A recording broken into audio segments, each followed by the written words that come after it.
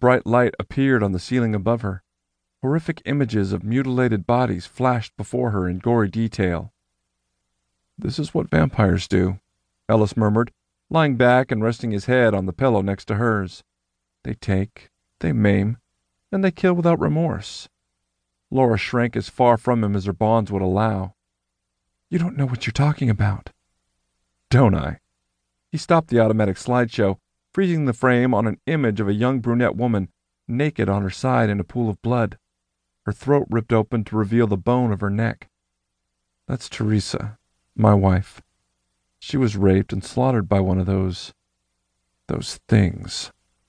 Tears filled Laura's eyes as she stared at the horror before her.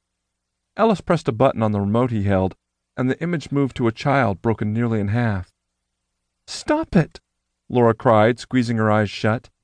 The seeker grabbed her by the chin, forcing her to look up at him. "How many times do you think they begged for them to stop? For it all to end?" He jerked his chin toward the ceiling. "Do you think they received any mercy?" Laura blinked up at the steady flow of images, each one worse than the last.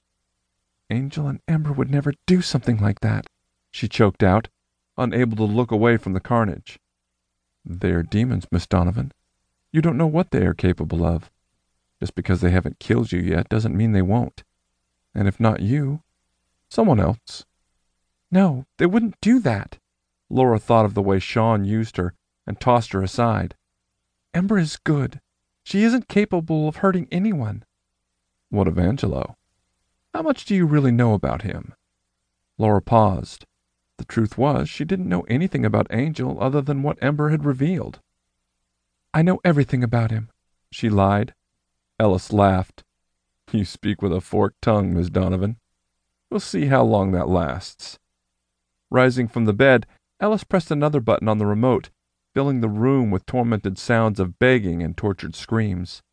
He turned and moved toward the door. Laura fought against her bonds, horrified by the endless wailing ricocheting off the walls surrounding her. The heinous images continued to flash overhead, leaving Laura nauseous and weak. No matter how tightly she closed her eyes, the torturous pictures danced behind her lids in vivid detail. "Please stop!" she cried, unable to block out the sickening sounds surrounding her. But no answer came.